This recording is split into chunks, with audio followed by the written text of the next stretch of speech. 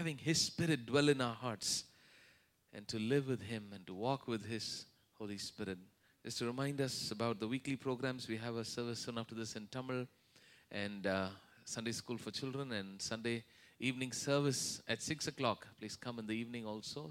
Fellowship for women on Tuesdays at 11, and fellowship for the youth on Saturday at 6.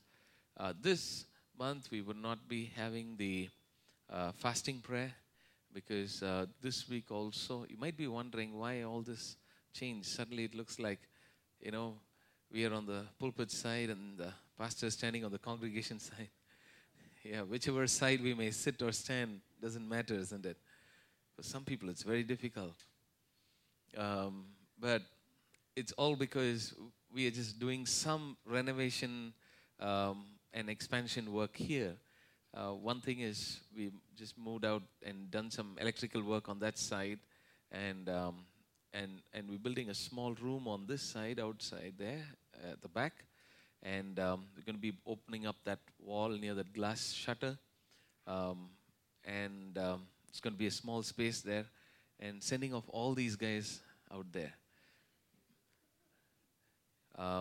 so that we just can have a little more space, and we'll get back to our old setting again after a few weeks. And so because they're going to be doing some construction work there this week also, that's why we had to do this arrangement, and we will go with this for a few weeks. And so because this work is going to be going on this week, and Saturday would be the day to clean up the place. It takes a whole day to clean up because the whole place becomes dusty. And so yesterday I think there were almost about 8 or 10 of them working here, and many of you were here as well. And some of them from the Tamil congregation were here, and they were all, we were cleaning together, and took a whole day to set it back and make it ready for the service today. And so because of that, we would not be able to have the fasting prayer on Saturday. But I really encourage all of us to pray at home. Get together as your family together, your husband, your wife, children, parents, to all together. Or if you're the only person who is born again in your family, set apart that time on Saturday morning to just spend some time in prayer. Would you sit down and just pray and seek the Lord and ask the Lord to fill you with the Spirit and receive from the Lord? And definitely God would speak to you. God would minister to you as you spend time alone in God's presence, either alone or together as a family. Do that, and that will really help. Spend time in God's presence. Amen. So let's go on to God's word. Shall we turn our Bibles to the prophecy of Hosea? The prophecy of Hosea. When we began the service this morning, Pastor talked about experiencing or having the spirit of a prophet. Having the spirit of a prophet. And that was the same spirit that I have come with this morning as well. And Stephen also, as he was leading us in this time of worship, was speaking a lot from the prophecy of Jeremiah and what the Lord is speaking to His people. I believe that it's very important for us to read through the Old Testament as well. Many of us are very familiar with the Gospels and with some portions of the epistles of Paul and John and Peter. Very often we only go through Psalms and Proverbs in the Old Testament. Probably some of us like Genesis quite a bit because it has a lot of very exciting stories from creation and all of that. But it looks like many of the prophetic books seem to be a great mystery. What is he saying? Judah, Samaria, Jezreel, this, that, Jehoshaphat and Hezekiah, and all these big names and people and places and many, many things. It sounds very confusing. It sounds like Greek and Hebrew, even though it's all in English on your own, vernacular language. But what God is speaking is through the prophets. He's enforcing the law. He's basically helping them to understand uh, what he expects. He is helping them to understand that he desires love, he desires worship, he desires full devotion to him. He's helping them to know who he is and what he has spoken to them in the past, what he has done for them in the past, and calling them to himself, calling them to return to him. The whole message of the prophets throughout the Old Testament is calling people to God, calling people to God's standards. God is also speaking about things that are going to come. The moment we hear the word prophet or prophecy, we always think about something that is going to be foretold, that is going to happen in our lives. Yes, it involves the foretelling of what God is going to do, but it also is so often forthtelling or telling forth the word of God, speaking forth the inspired or the revealed word. The prophets of old, Prophet Moses, and many of them revealed God's word. They revealed God's standards. They spoke about God's laws, decrees, standards, what he is expecting from people, and how they ought to live. And all those things that God revealed, God is enforcing and bringing to remembrance and calling them to follow. And so the prophets are there as more of doing a shepherding task, a very pastoral role. And today we have dichotomized or separated, compartmentalized each role of ministry and saying this is a pastoral ministry, this is an evangelistic ministry, this is a prophetic ministry. He will just prophesy. He will only lead the church and conduct services. He would teach. He's a teacher. He teaches in Bible colleges. A teacher is pushed over to Bible colleges. He's put in an institution, into a compound. A prophet is there just prophesying house to house, place to place, just telling people about whom they will marry or where they will live or what they will do in life.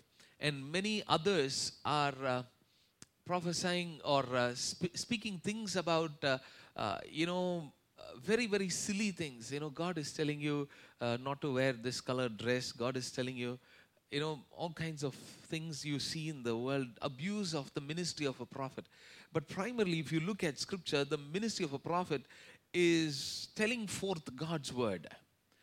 He's calling people back to God, return to God. That is the role of a prophet. Today we see prophets only prophesying about what will happen for somebody, only talking about what they should do or what they should wear or where they should go, whom they should marry or what job they should take. Can I take this job or can I take that job? Can I say yes to my boss or no to my boss? It's an abuse of the ministry of prophets.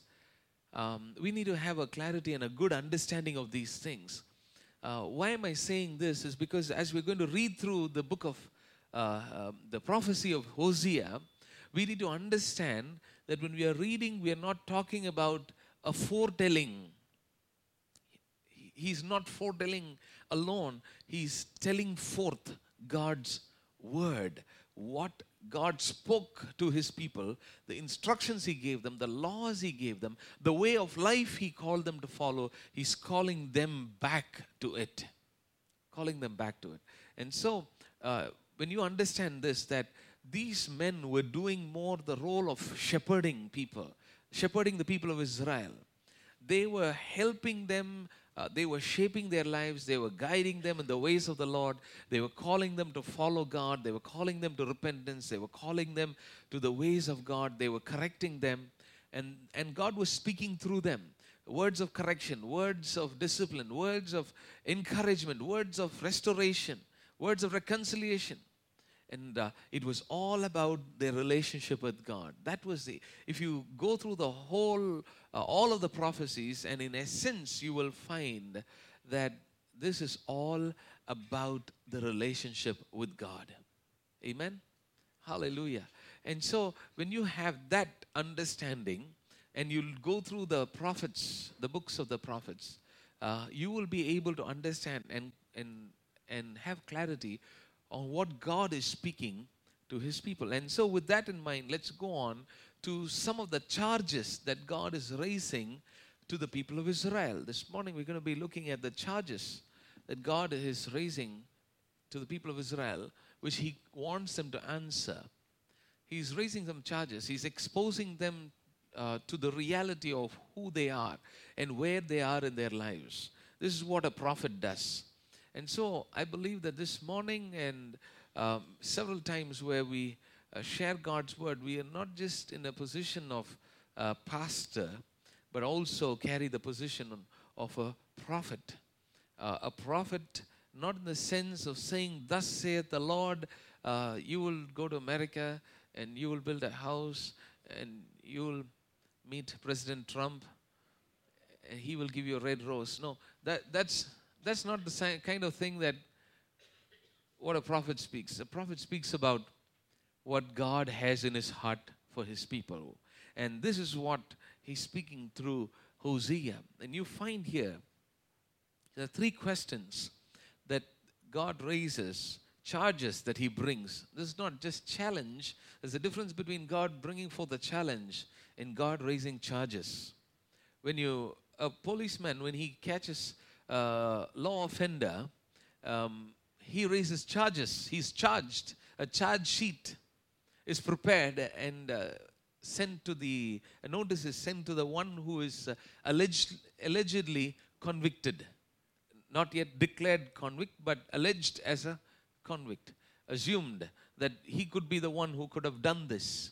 And then once they have investigated the case and they have certainly proven that this is the person who has done this offense and the gravity of the offense is weighed, then they prepare the charge sheet and it is black and white now. See, this is what you have done. These are the laws that you have offended. And so Hosea's letter is more like a charge sheet to the people of Israel. And so he's not just bringing some challenge. There are times when God challenges us to go the extra mile, to love our enemies, or things like that are challenges to go and share the gospel. Challenges. But these are charges, in which case he almost has convicted them and said, these are things that you have to set right. These are areas where you have missed the mark. Charges. And the role of the Holy Spirit, the work of the Holy Spirit. We've been talking about the Holy Spirit. Stephen's been talking about where we need to yield ourselves to the fruit of the Spirit. We need to grow in the fruit of the Spirit. And one of the works of the Holy Spirit to develop that fruit in our lives is to bring conviction. But the reason why the world system brings conviction is to punish the offender. But thank God, because Jesus has taken our punishment upon himself. And so when the Spirit of God brings conviction, it is not to condemn us and to cast us away, but to bring us back to him, into a relationship with him, and to build us up. Hallelujah. Amen. That's the work of the Holy Spirit. And so that's the work of the Spirit of God that works through us as we stand with God's word and carrying the words of the prophets and speaking forth the words of the prophets. It is our role, it is our responsibility to help us to see, help us to understand, to explain to us what the Lord has spoken through his prophets to his people. And the same holds good for us, even as we break it down this morning. And so 3 quick questions for us from the prophecy of Hosea. What spirit do you have? Question number 1, what spirit do you have? There was a certain spirit that was operating amongst the people of Israel. What spirit do you have? Second question, what symptoms do you see? What symptoms do you see? What are the external manifestations? What are the outcomes of our lives? What are you seeing? What is going on? What's happening in life? There are many things that are happening, but what are the visible things that are seen? What are the outcomes? And are they good? Are they from God? Are these outcomes from God? Or are they just some consequences of our own faults? What are the outcomes? What are we seeing in our lives? Is it good? Are you seeing good things coming out? Or is it not so good? What symptoms do you see? Third question, What steps will you take? What steps will you take? And that's the challenge that God is placing before them. And He's, in fact, feeding them the words in their mouth. That's amazing. God feeds words into the mouths of His people through the prophet to saying, He says, this is what you ought to do. Some steps. What steps would you take? But the ultimate conclusion of the matter is this, and it's not a question, it's a matter of something that finishes with an exclamation mark. And it goes this way: what a satisfying assurance. Amen. Hallelujah. There's always a good outcome when God speaks. Amen. There's always a good outcome when God speaks. There's always a good assurance when God speaks. But He wants us to also understand His ways, His word, and live by them. Number one, quickly, what spirit do you have? The charges that God is bringing and calling them to answer, questioning them, putting forth strong questions. Questions that will pertain to the conscience, that will prick the conscience. Questions that will, disturb us from our comfort zone. Hosea chapter 4 and verses 10 to 12, we read. Hosea chapter 4 verses 10 to 12. They will eat but not have enough. They will engage in prostitution but not increase, because they have deserted the Lord to give themselves to prostitution, to old wine and new, which take away the understanding of my people. They consult a wooden idol and are answered by a stick of wood. A spirit of prostitution leads them astray. They are unfaithful to their God. A spirit of prostitution is operating amongst the people of Israel. What is the spirit of prostitution? This is not like what you see in the world today in some areas which have these kind of things, where there are immoral activities that happen, that are practiced. Of course, they were there as well. But the spirit of prostitution which God is speaking here is not just about selling their bodies to immoral activities. But this spirit of prostitution is where they have prostituted themselves to things that are not God's. They have been unfaithful to God. It's a matter of faithfulness. And if you also read chapter 4 and verse 1, hear the word of the Lord, you Israelites, because the Lord has a charge to bring against you who live in the land. There is no faithfulness, no love, no acknowledgement of God in the land. This is the spirit of prostitution. No faithfulness, no love, no acknowledgement of God. Now, you need to remember, they also are calling on the name of the Lord. They are also celebrating their feasts and festivals. They are also offering their sacrifices to God. They're doing that as well, but yet they do not have the right spirit. They are not faithful. They do not truly love God the way they should, and they do not acknowledge the Lord. In other words, they are doing it as a lip service, more as a ritual, more as a customary thing. They are accustomed to doing this because they for generations have done this. But now they are not doing it from their hearts. And God is charging Israel, there's a lack of a spirit of genuine faithfulness to God. They're also bowing down to idols. They're calling on the name of God Jehovah and also doing some of the practices of the neighboring nations. Their love is not sincere. It is a superficial love. It is a love that is just, very, very simple and very casual. It is a very rarely expressed love. Once in a while, when they come together for the feasts, the festivals, it looks like they are loving God. It looks like they are praising God. They're saying a few words of love. And he's speaking here in chapter 4, verse 1. There's no acknowledgement of God in the land. No acknowledgement of God in the land. In other words, their dependency on God is lost. They're no more dependent on Him. And you will see as we go through this message this morning, these three things, as we read in chapter 4 and verse 1, you will find these three things very much, broken down, explained by the prophet Hosea. And remember, the prophet Hosea, history says that he was probably one of the longest surviving prophets who served for a very long period of time, probably for about 80, 90 years, prophesying. And he has seen several kings. He's lived through the life of several kings of both Israel and Judah. You know, Israel separated into two kingdoms after the time of Solomon and became Israel and Judah. The 10 tribes went with Israel and the 2 tribes of Judah. And you find that from then on, the kings who ruled both this divided nation of Israel, they were always going away from the Lord.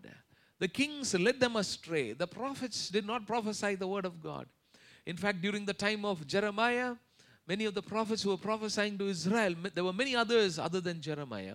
And many of them were saying, peace, peace, while God was speaking through Jeremiah and saying, destruction is coming, repent. The true word of God was through Jeremiah, but the false prophets who were also prophesying in the name of God were proclaiming just peace. And this is how the people were made to believe a false message. They were made to believe a message that was not truly from God. They were made to believe a message that was superficial, a message that was just soothing and good for the ears to hear. And Jesus, while he was going about, he also warned the people of Israel, saying, do not believe in false prophets. He warned about sheep, wolves that come in sheep's clothing. He also, the Apostle Paul also warned about those at the end times will heap up preachers who will preach to their itching ears what they would like to hear. And so very often you find there are people who are carried away by many, many very wonderful, soothing, messages and preaching and preachers who preach messages about grace, messages about faith, messages about love, messages that sound very good to the ears to hear, things that, speak about, how you can acquire more material things, how become more prosperous, how you can grow in your leadership, how you can grow in this, that, and everything else other than the heart of the message that God is speaking to his people all through history. They miss out on the heart or the core aspect of the message of God to his people and speak about everything else. It's important that we read Scripture really well and understand Scripture with the intention of the author. And when you go through it that way, you would find that there are things that God is speaking which are at the peripherals, and there is a heart of the message, the central core theme of the message. Hear me well, very carefully. In any prophecy or any passage in Scripture, all through the Scripture, in the Bible, you will find that there is a core message that God is speaking, and there are things that he says which are at the peripherals. In other words, very often if you grasp the core, if you follow what is at the core, the things that are on the peripherals will also fall into place. You get what I'm saying? For example, a good, simple passage like that for your understanding, I would quote, is from Matthew chapter 6 and verse 33. How many of you know that? Seek ye first the kingdom of God and his righteousness, and all these things will be added unto you. You know, that whole passage is talking about do not worry about the things that you need in this world. Right? Do not worry. By worrying, you will not add one foot to your stature. Nothing will add up by worrying. And so basically the whole message there is about do not worry, but the core point there is but seek first the kingdom of God and his righteousness. But seek first. Do not worry. But what most people would like to excessively focus on and enjoy hearing is do not worry. Because how he clothes the birds of the air, how he feeds the birds of the air, and how he's going to take care of you. But that's what is at the peripheral, but the heart of it is seek first the kingdom of God and his righteousness, and then you will not worry then. You get what I'm saying? And so when you look at Scripture, and very often most people for all their life would be preaching stuff which are on the peripherals and miss out on the heart and the core of the message. And if you always preach things that are on the peripheral, it'll make you famous, it will take you places.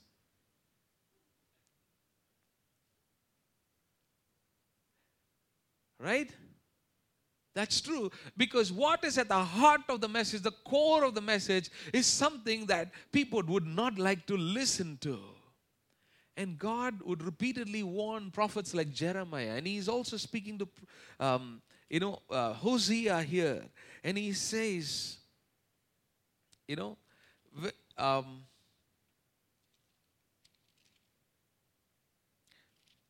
that doesn't matter. He speaks to Hosea, and he actually at one place he says how the people would not listen to him. He talks about how the people would not like what he preaches. And that's exactly what Hosea was preaching. How do you like to listen to something which you don't like to listen to? I don't like it. But that's what we need. Amen? Hallelujah. That's a very sad amen to that. But that's okay. But as long as you're willing to listen to whatever God has in store for you and what God wants to speak to us. Amen? Do you think it would be better for us to listen to what God is not saying, which sounds good, or listen to what God is saying, which doesn't feel very good to listen to? What is better? Amen. It's more better to listen to what God wants to say to us. Hallelujah. Amen. And so this morning, as we're looking at chapter 4 and verse 10 to 12, it talks about a spirit of prostitution. We're looking at the first charge that God is bringing forth. What kind of a spirit do you have? The spirit is a spirit of prostitution. What is the spirit of prostitution? That is what we read in verse 1. Where they were unfaithful. They were satisfying their own lusts. They were living for their pleasure. They did not truly love God. They said they loved God. They did some rituals. They performed some customary things according to the requirements of the law. But yet their heart was not in it. Yet they were not wholeheartedly following God. The Bible talks about Joshua and Caleb who had wholehearted devotion to God. There were 12 of them who went and spied the promised land. And 10 of them came back with the bad news. But 2 of them came back with a sure confidence in God's word.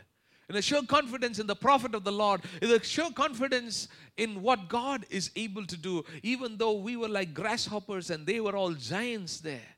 But yet our God is able to deliver us. Hallelujah. They were truly having their heart set on God, where they were able to bring forth the right message and the right response to what they saw. But the 10 of them came back and said, oh, no. They are all like giants and we are like grasshoppers. Because they did not have a wholehearted devotion to God. And what happened is all of them could not enter the promised land. It was after the generation that had come out of Egypt had completely died, then the next generation was able to enter into the promised land. It was not because of them, but it was because God was faithful to fulfill His promise, even though they were unfaithful to Him. And so you see a spirit of genuine faithfulness that God is looking for, a spirit of sincere love and a complete dependency on God. And that is what has been lost, and now there has come a spirit of prostitution where they have turned themselves over to idols. They have lost the first love. Their love for God is not there anymore. They are not faithful to God anymore, and they are not dependent on God completely. They turned themselves over to their own lust. They have turned themselves over to unfaithfulness. In chapter 5 and verse 4 we read, Chapter 5 and verse 4, their deeds do not permit them to return to their God. A spirit of prostitution is in their heart. They do not acknowledge the Lord. You see, now it has gone beyond a state of repentance, where their deeds are now become a huge hindrance. They have gone into a certain lifestyle. The hearts have become hardened. The heart has become very stony. And so what has happened is now their deeds are around them, and they live a certain way of life that does not permit them now to turn to God. Even if God is calling them, they are unable to come back to Him. Very often, they are pronouncing the name of God. They are confessing the name of God. They were speaking the name of God, but yet their heart was not acknowledging God. They were not completely dependent on Him. They were holding back. They were holding back their love for Him, and they were prostituting to things that were not God's. And today, we may not literally bow down to an idol, but anything that takes the place of God in our life is an idol. Anything that replaces God. Anything that we begin to idolize, anything that we begin to enjoy or take pleasure in more than God, anything to which we are more faithful and not to God, we are having a spirit of prostitution.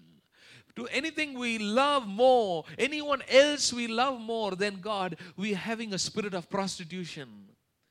That's a spirit of prostitution. What kind of spirit we have? Is it an unfaithful spirit? Is it a spirit of lack of true, genuine, sincere love for the Lord?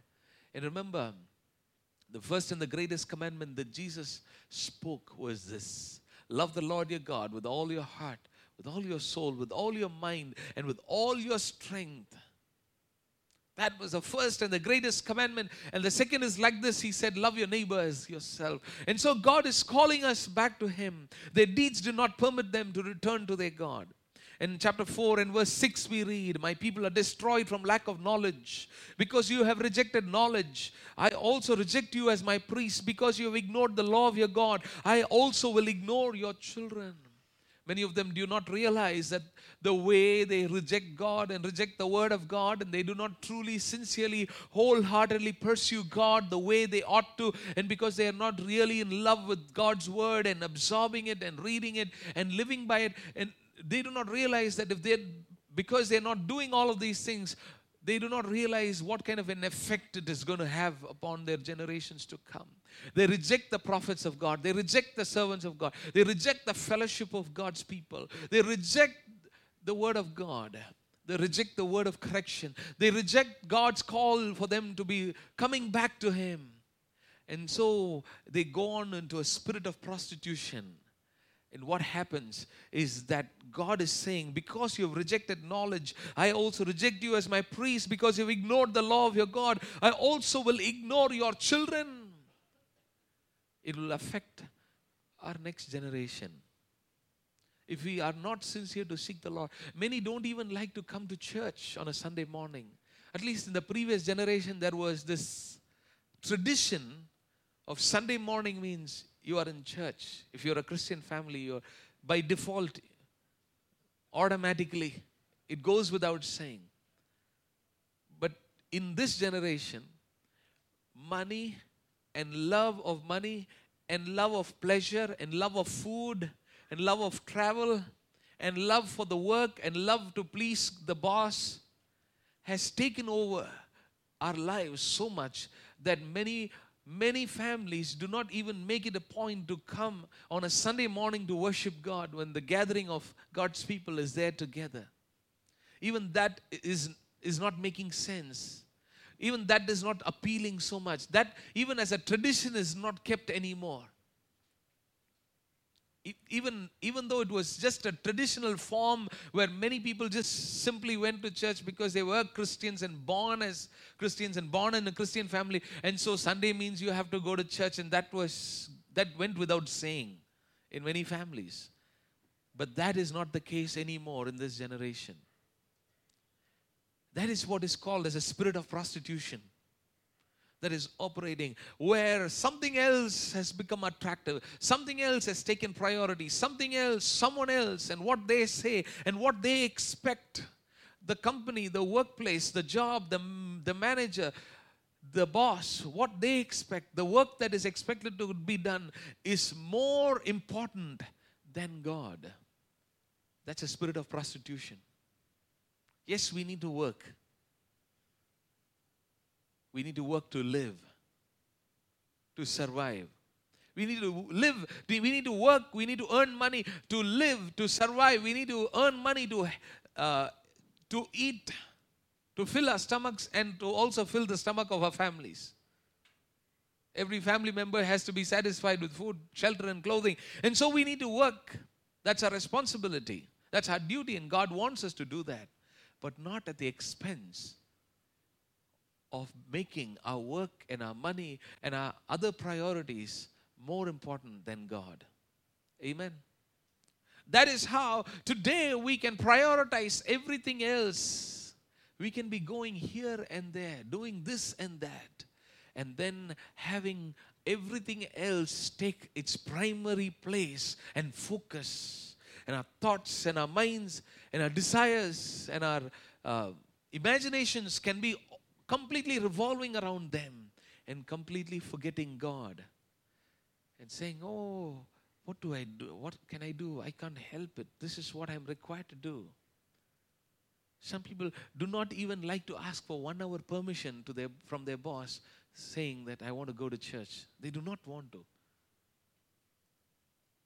Some people won't even like to take a day break, a half a day off to go and worship God. They do not want to say, even if I lose my job, even if I lose my salary, that's fine. God will bless me with another one, a better one. Hallelujah. Amen. They do not love God.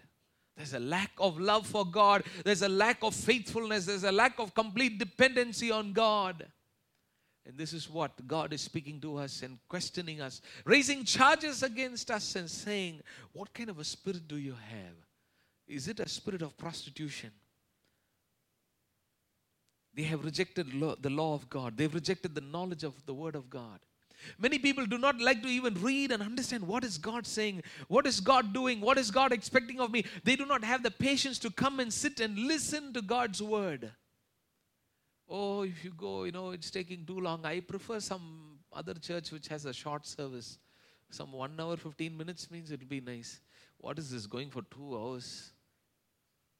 Fasting prayer is for 3 hours. How to go and sit for such a long time? They cannot say they are right with God. If that is a spirit, if that is a mindset, if those are the thoughts, it's a spirit of prostitution. It is plain and simple. It's simply in black and white. No true love, no true faithfulness, no complete dependency on God. It's a spirit of prostitution. Because God wants complete devotion to Him. Hallelujah. Look at what He says in chapter 2. In verse number 19 and 20.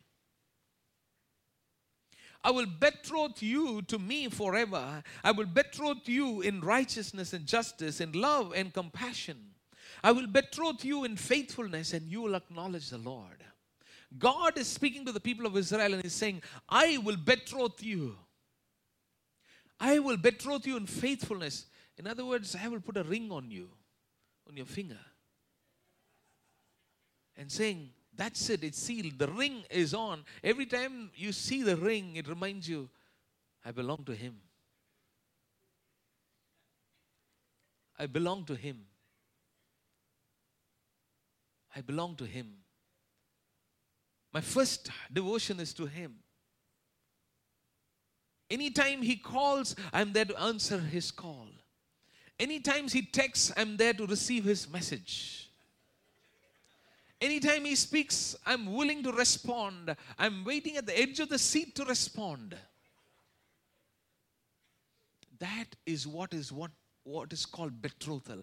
That after this betrothal, we are not going to turn our face to look at anyone else, not even consider anyone else. And say, would that be a possibility? Oh, he looks more taller, more handsome, more fairer. He's got more money. No, we are betrothed to him. Whatever might look very attractive on the outside with anybody else, and any other offers may come, we're going to turn down every other offer and say, I have been betrothed to God because God has betrothed me to Himself. Hallelujah. You see, now you understand things better.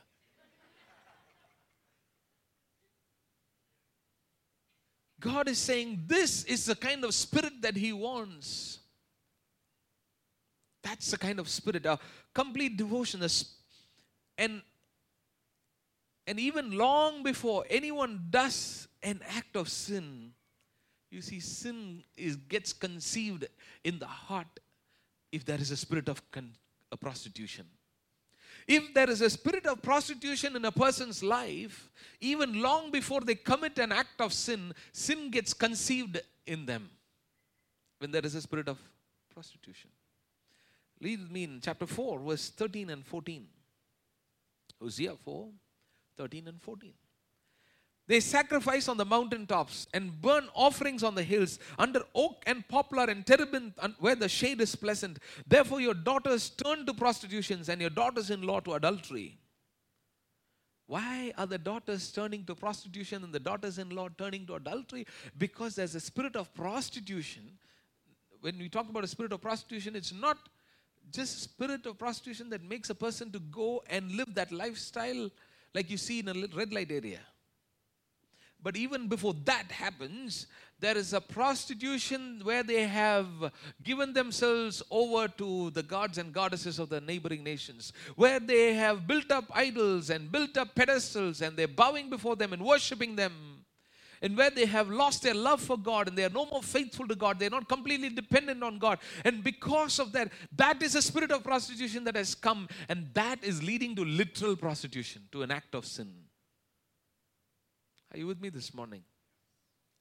That spirit of prostitution which has happened between them and God, that has come into them in their relationship, that is actually leading them to a literal act of sin, where their daughters and daughters-in-law are living in adultery. Verse 14, I will not punish your daughters when they turn to prostitution, nor your daughters-in-law when they commit adultery, because the men themselves consort with harlots and sacrifice with shrine prostitutes. A people without understanding will come to ruin.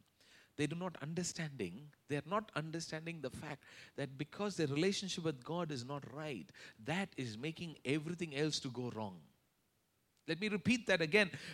They don't understand, because their relationship with God is not all right, that is making everything else to go wrong.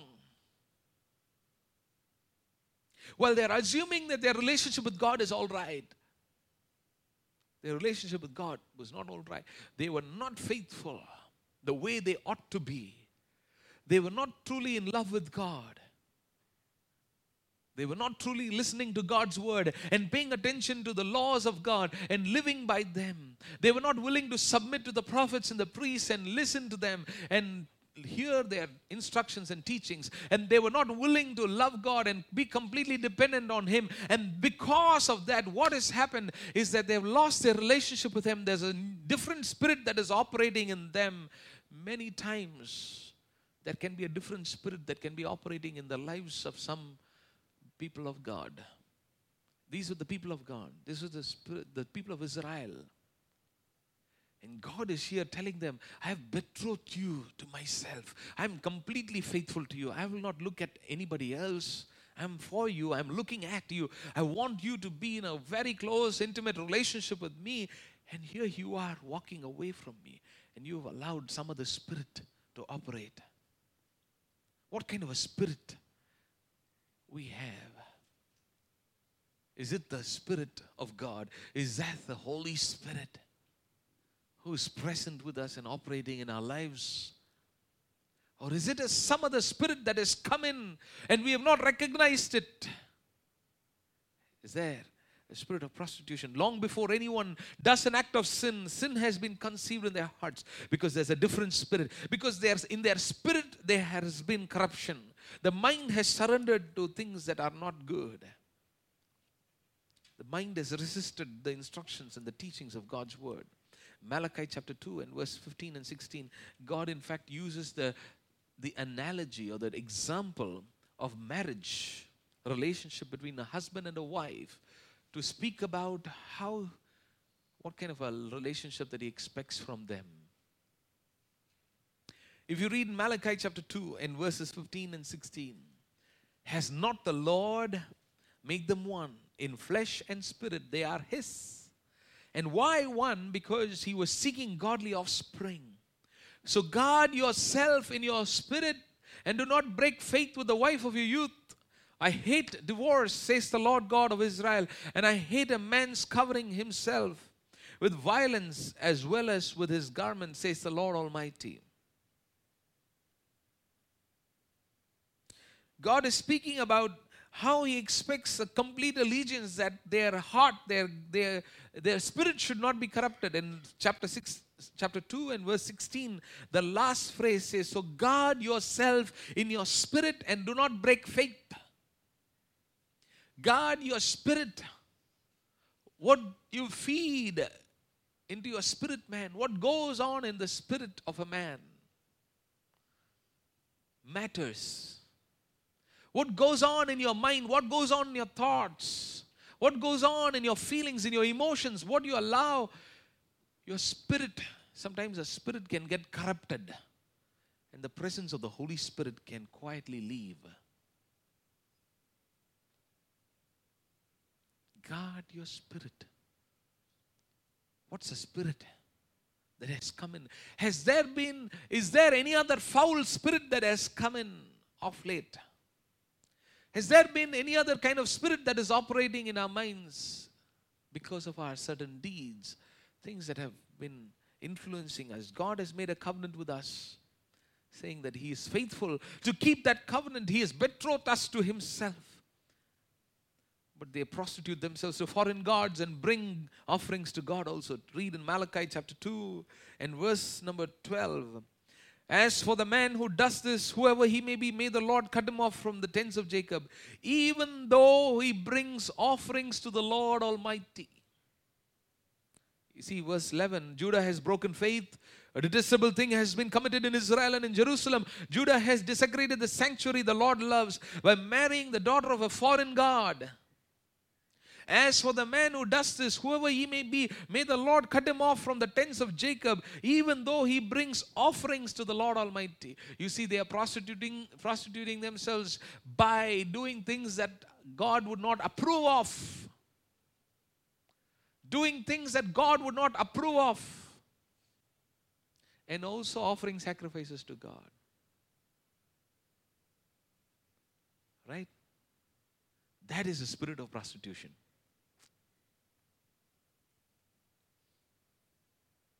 And so He says, guard yourself in your spirit.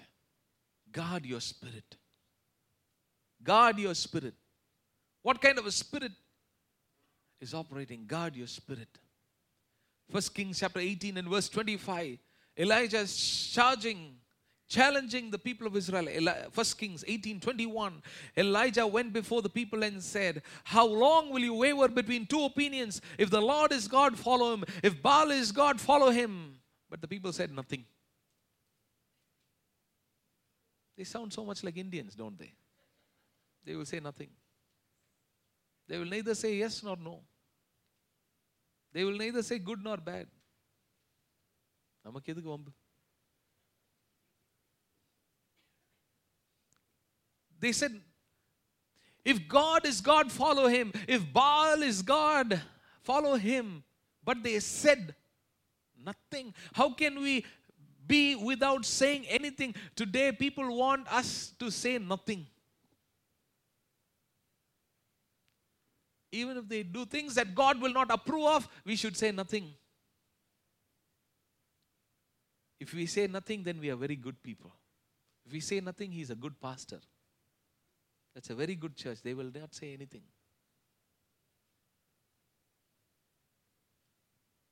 The people said nothing. Why are they not saying anything? Because they want both. They want the best of the world and they want God also. They want to satisfy the pleasures of the world and pleasures of their own soul, and also they want to be corrupted in their spirit and also have God also. That's what is called as a spirit of prostitution. And so what kind of a spirit? Guard yourself in your spirit. God is calling us to guard our spirit. Amen. Guard our spirit and say, I do not want to do anything that God would not approve of. I do not want to allow corruption in my spirit. And nobody knows when the spirit is corrupted. When the spirit is corrupted, nobody will know. It is very much inside, inward. Nobody knows. Guard yourself in your spirit. Ask God this morning, Lord, help me to guard my spirit. Help my family members to guard their spirit. Help them to guard their spirit. Help us not to allow our spirit to be corrupted. Amen. Time is against us. Let's quickly go on. Number 2, what symptoms do you see? When God is raising such charges and saying, what spirit do you have? What are the symptoms do you see? How do you know the spirit is corrupted? Can we go more? Amen. Praise the Lord. Chapter 5 and verse 13. Some of the manifestations, there are many in Hosea, but I've picked up a few. Chapter 5 and verse 13. When Ephraim saw his sickness and Judah his sores, then Ephraim turned to Assyria and sent to the great king for help. But he is not able to cure you, nor able to heal your sores. Hosea chapter 5 and verse 13. When Ephraim saw his sickness and Judah his sores, then Ephraim turned to Assyria and sent to the great king for help. But he is not able to cure you, nor able to heal your sores. Some symptoms are sickness and sores. May not be necessarily physical sickness or physical sores. May not be psoriasis. But there is a sickness, there are sores that have come. Things that have come and are persisting. Unhealthy things that have started to manifest. Things that are constantly paralyzing. Things that are making us not to be free. There are things that are constantly itching. There are things that are constantly tormenting. You know, when you are sick, you're not free. Right? When something is itching, there's always an itch. You know, it is so irritating. It is so frustrating. It is so difficult to manage with it.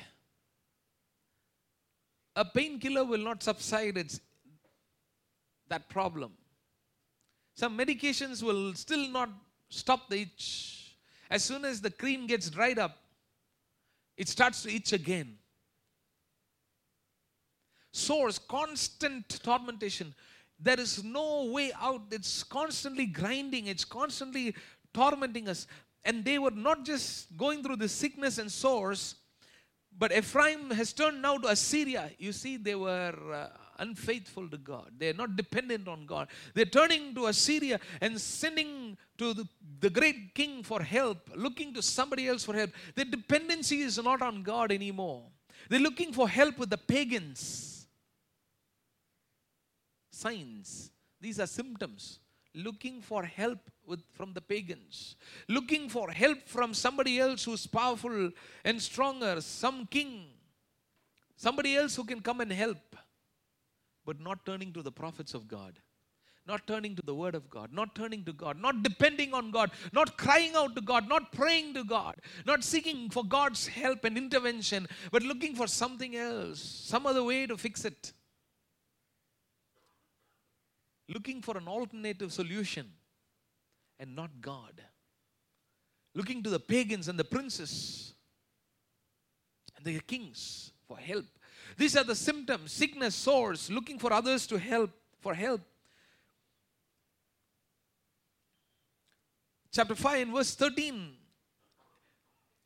Last part says, but he is not able to cure you, nor able to heal your sores. They look for an alternative way out. They look for an alternative source of help. They look for an alternative resource. But they will not pray. They will not seek the Lord. They will not humble themselves. They will not hear the word of God. And they will look for somebody who will listen to their sob stories and not confront them of their sin. These are the symptoms that the spirit is corrupted. They will look to somebody who will listen to their sob stories. Some people like to cry and tell others about their problems, but will not like anyone to confront them about their sin. And if somebody confronts them about their wrongdoing and about the things that God would not approve of what they do, they would not like it, but they would go to somebody else for help. They will go to someone else for comfort. Only those who will just listen to their stories.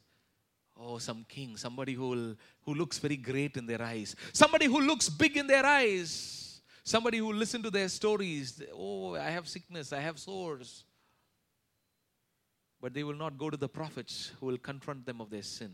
Why have these sicknesses come? Why have the sores come? Why are they seeking for some other source of help? Because they do not like to humble themselves and get rid of the spirit of prostitution. Because if they go to the prophet of God, he will challenge them. He will brace charges against them. He will bring conviction to them about their spirit of prostitution. And so they're looking for some other source. These are the symptoms. I'm talking about symptoms for a spirit of prostitution. Sickness, sores, problems, sufferings, needs, and not looking for prophets of God. Do not like men of God. Do not like the word of God. Do not like prayer. And look for some other source of help. Look for some other source of comfort. And only for somebody who will just listen to their sob stories and who will just pray for them. Oh God, wipe their tears, wipe their tears, wipe their tears, wipe their tears, wipe their tears, wipe their tears. Every day somebody is needed to just wipe their tears. But why the tears? Because there's a spirit is corrupted. And somebody needs to raise that charge and bring conviction. And they would not like to receive that, but only somebody who will just wipe their tears. These are symptoms. Somebody who will just agree with us for everything. Somebody who questions our behavior. Somebody who questions our attitude. Somebody who questions our spiritual life. Somebody who questions our relationship with God. Oh, no. These are symptoms of a corrupted spirit. But a person with the right spirit will say, instruct me. Solomon writes, a righteous man will say, instruct me, teach me. He will want correction. He will want discipline. He will be willing to learn. He will enjoy it. He will take great pleasure in it. Hosea chapter 8 and verse 4. They set up kings without my consent. They choose princes without my approval. With their silver and gold, they make idols for themselves to their own destruction. They become less God-dependent and more self-dependent. They're wise in their own eyes. They do not like godly counsel. They do not like the word of God. They do not like the ways of God. They do not wait for God's leading. They do not wait for God's guidance. Neither do they find remedy in their own lives. They do not recover from their illnesses and things that are tormenting them. But they would go for help and find help. Try to find help in sources where they want to find help. But they still will not find help at all. It will not solve their problems. It will not bring things to conclusion. It will not help them to overcome. It will not help them to experience victory in their lives. It will not help them to, come out of their situations. It will not help them to triumph. And then in the decisions they have to make, they do it with their own thoughts, with their own ideas, with their own wisdom. Wise in their own eyes. They set up kings without my consent. These are the symptoms. They take their own decisions. They want their decisions to prevail. They don't want to ask God. They don't want to see what the word of God is saying. They do not want to consult for godly counsel. They want to do their own will.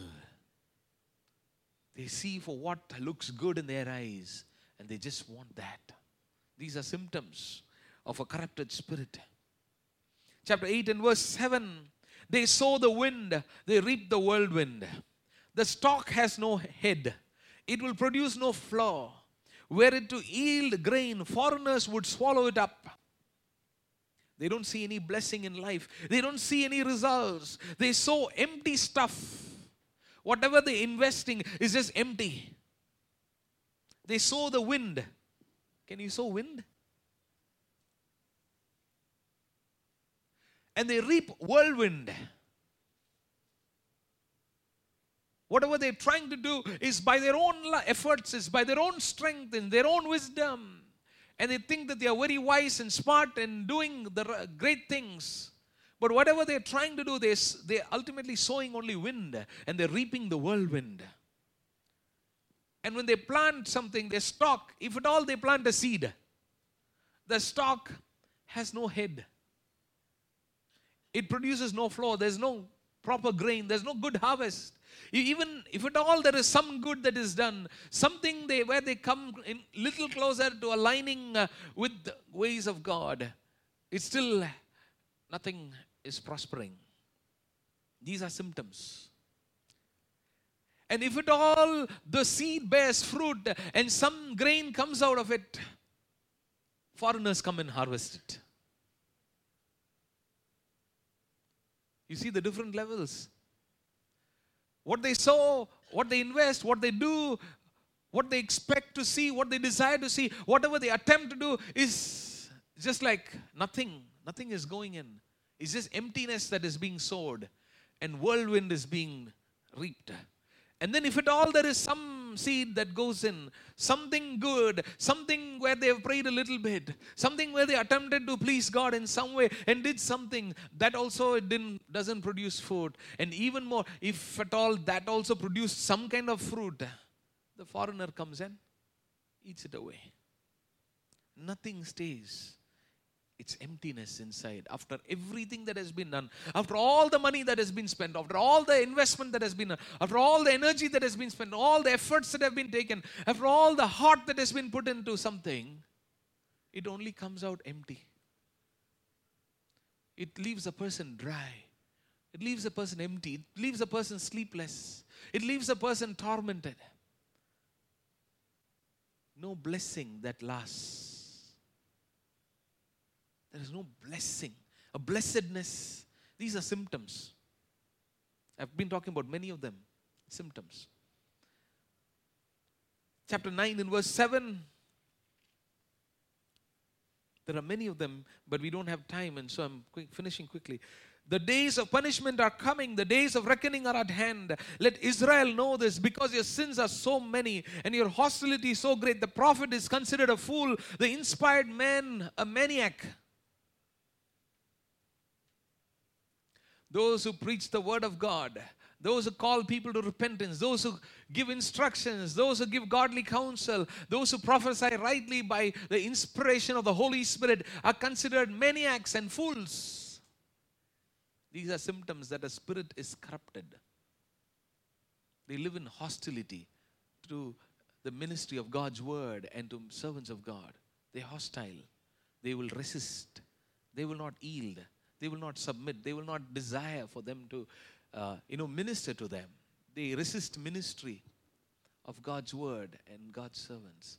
These are signs, symptoms of a corrupted spirit, of a spirit of prostitutions.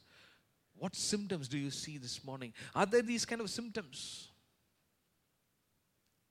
First, we looked at what was a problem, the spirit of prostitution, and what does it look like? And now we're specifically breaking that down to the symptoms. This is how the spirit of prostitution manifests. These are ways and means by which we can identify if there is a corruption in our spirit. Symptoms. And then what steps will you take? Third question. Chapter 14. Verses 1 to 3. What steps will you take? Is there anybody this morning who's willing and ready to say, I'm ready to take whatever it takes. I'm willing to take steps. Hallelujah. Is there anybody this morning who says, I'm willing to take steps? Amen. Hallelujah. You don't even have to raise your hands. But if you are just willing in your heart, that's enough. It's easy to raise a hand. Pentecostals have no difficulty with that.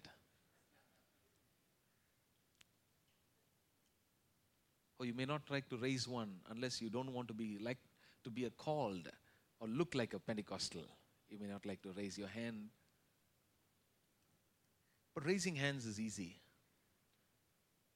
But to take the steps is difficult. And that's the most important thing. Amen. Hallelujah. Let's look at the steps. Chapter 14 verses 1 to 3. Return, O Israel, to the Lord your God. Your sins have been your downfall. Take words with you and return to the Lord. Say to him. See, God is saying what we have to say to him. He's feeding in the words for his people. These are the steps. Say to him, forgive all our sins and receive us graciously, that we may offer the fruit of our lips. Hallelujah. This is what he wants us to take. These are the steps. What else we should say? Verse 3. Assyria cannot save us, Lord. We will not mount war horses. We will never again say our gods. Our gods in plural obviously means the other gods. We will not say our gods. To what our own hands have made, for in you the fatherless find compassion. You see, the three areas they lacked. In chapter 4 and verse 1 we read it. They were unfaithful, they did not love God, they were not fully dependent on God. The three things are mentioned here. Assyria cannot save us. We will not mount war horses. That is a dependency. We are not going to say anymore that we are dependent on ourselves. We cannot do anything by ourselves. We are completely dependent on you. Whatever is your will, do it for our lives. Fully God dependent. Not thinking and doing things with our own earthly wisdom. Not saying, oh, it worked that way for everybody else, so we will also do the same way. Not listening to the counsel of the ungodly. Not looking for help from the pagans. But saying, God, we are not going to go to the Assyrians anymore. We are not going to mount our own horses. But we're going to be dependent on you. The fatherless, in you, the fatherless find compassion. They felt like they were fatherless. They've lost their love with God. That love as a father has with the child. He's a heavenly father. They loved that. They lost that love. And now they're coming back to that love and acknowledging and saying, Lord, in you, the fatherless find compassion. We are like, we've been living like we don't have a father. We've lost our love relationship with you. We've lost that connection with you. And now we're connecting back with you in a true love relationship. We're coming back in our love to you. And we will never again say our gods. That's faithfulness. We've been unfaithful by going away to other things and prostituting ourselves to other things and prioritizing and giving glory to others in other things. We've been magnifying other things in our own eyes. We've been going after the things of this world. We've been going after whatever has been pleasing to our eyes and fulfilling our pleasures.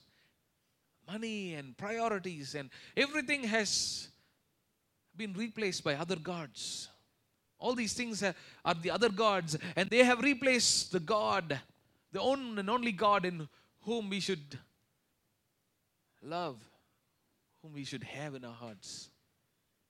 And so, all these three things they are saying, God is saying.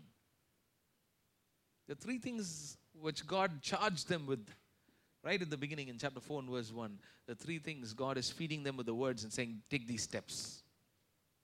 But these are not just prayers to be uttered. These are things to be acted. That's why I said steps that you will take. What steps will you take?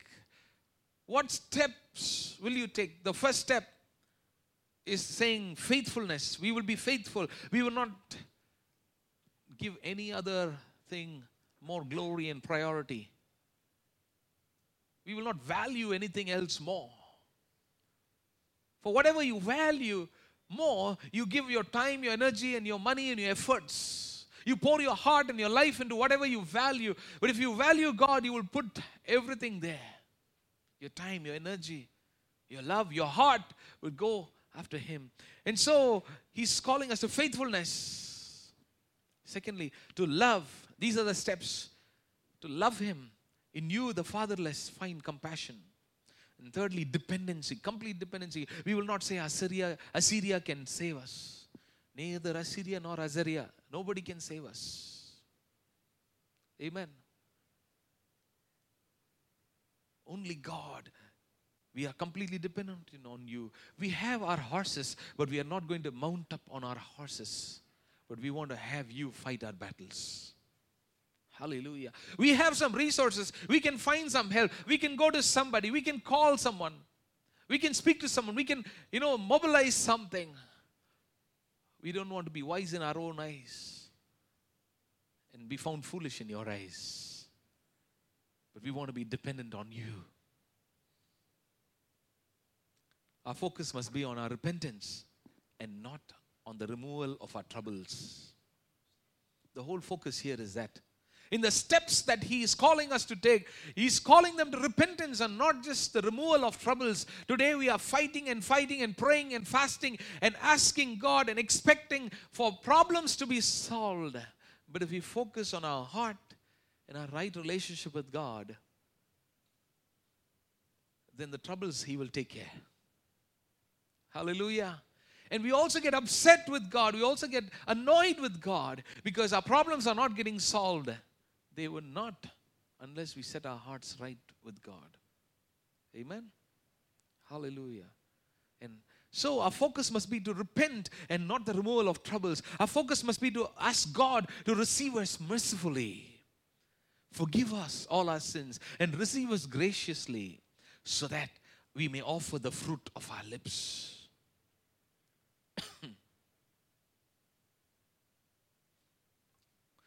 These are also to put into their mouths, not to move God, but to oblige Him. But to oblige Him to show them mercy, but to move themselves.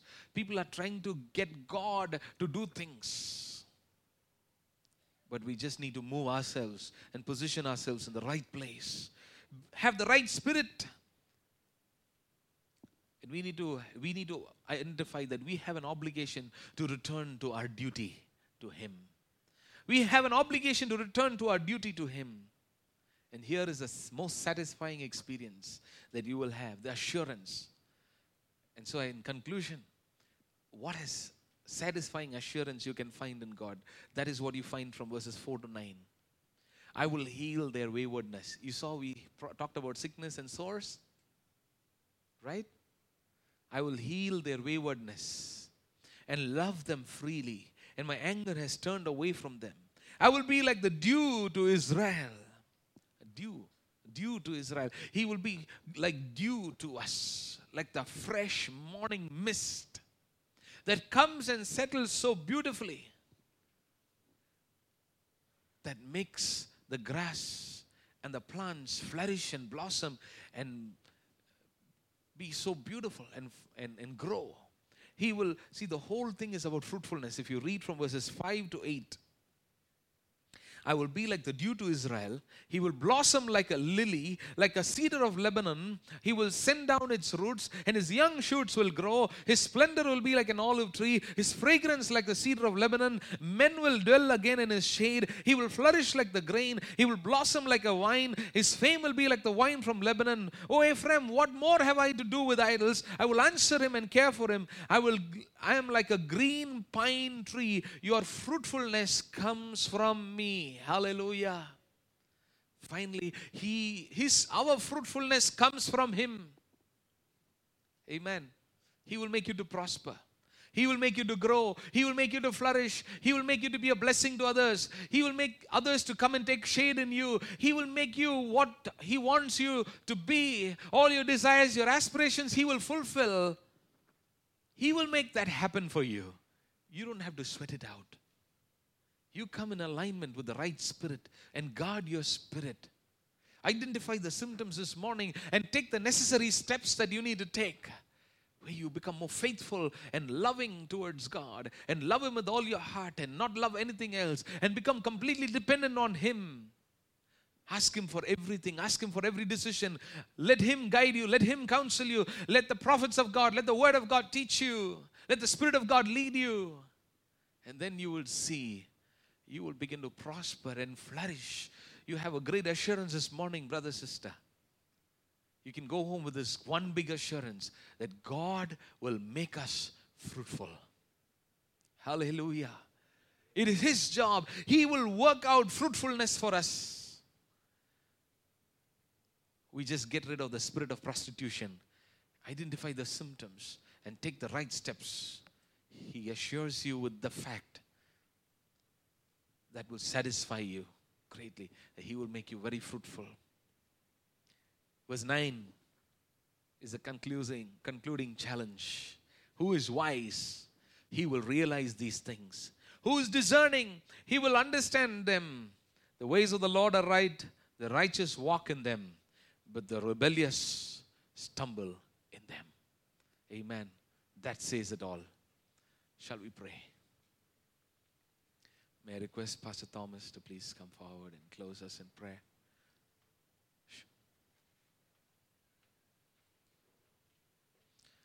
Hallelujah. Praise the Lord. Thank you, Jesus. Thank you, Lord. Praise you, Father. Praise you, Lord. Thank you, Jesus. Thank you, Lord. Thank you, Jesus.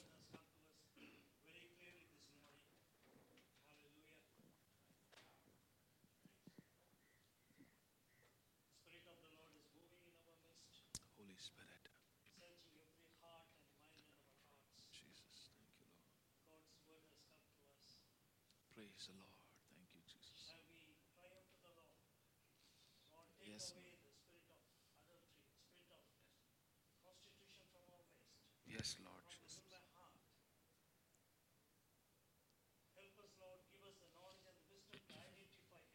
Yes, Lord. Yes, Lord Jesus. Yes, Father. Amen.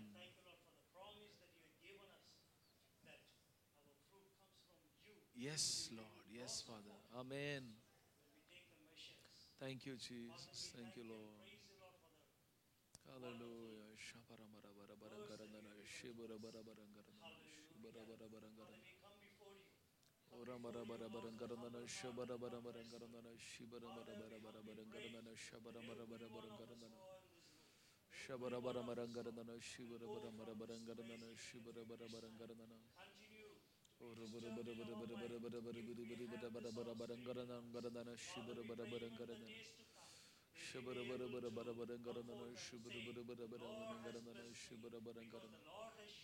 Amen. Hallelujah. Yes, Lord Jesus. Hallelujah. Oh, shabara bara bara bara bara barangarana shibara bara bara barangarana shibara bara bara barangarana. Oh, shabara bara bara bara barangarana shibara bara bara bara barangarana shibara barangarana. Amen. Jesus, thank you, Lord. Thank you, Lord. Thank you, Jesus. Oh, shamara bara barangarana shibara bara barangarana shibara bara barangarana. Oh, shabara bara bara barangarana shibara bara bara barangarana. Thank you, Jesus. Thank you, Lord. Thank you, Jesus. Thank you, Lord. Praise you, Lord. Thank you, Master. Oh, thank you, Jesus. Thank you, Lord. Thank you, Jesus. Thank you, Jesus. Thank you, Lord. Amen. Praise God from whom all blessings flow. Praise Him, all creatures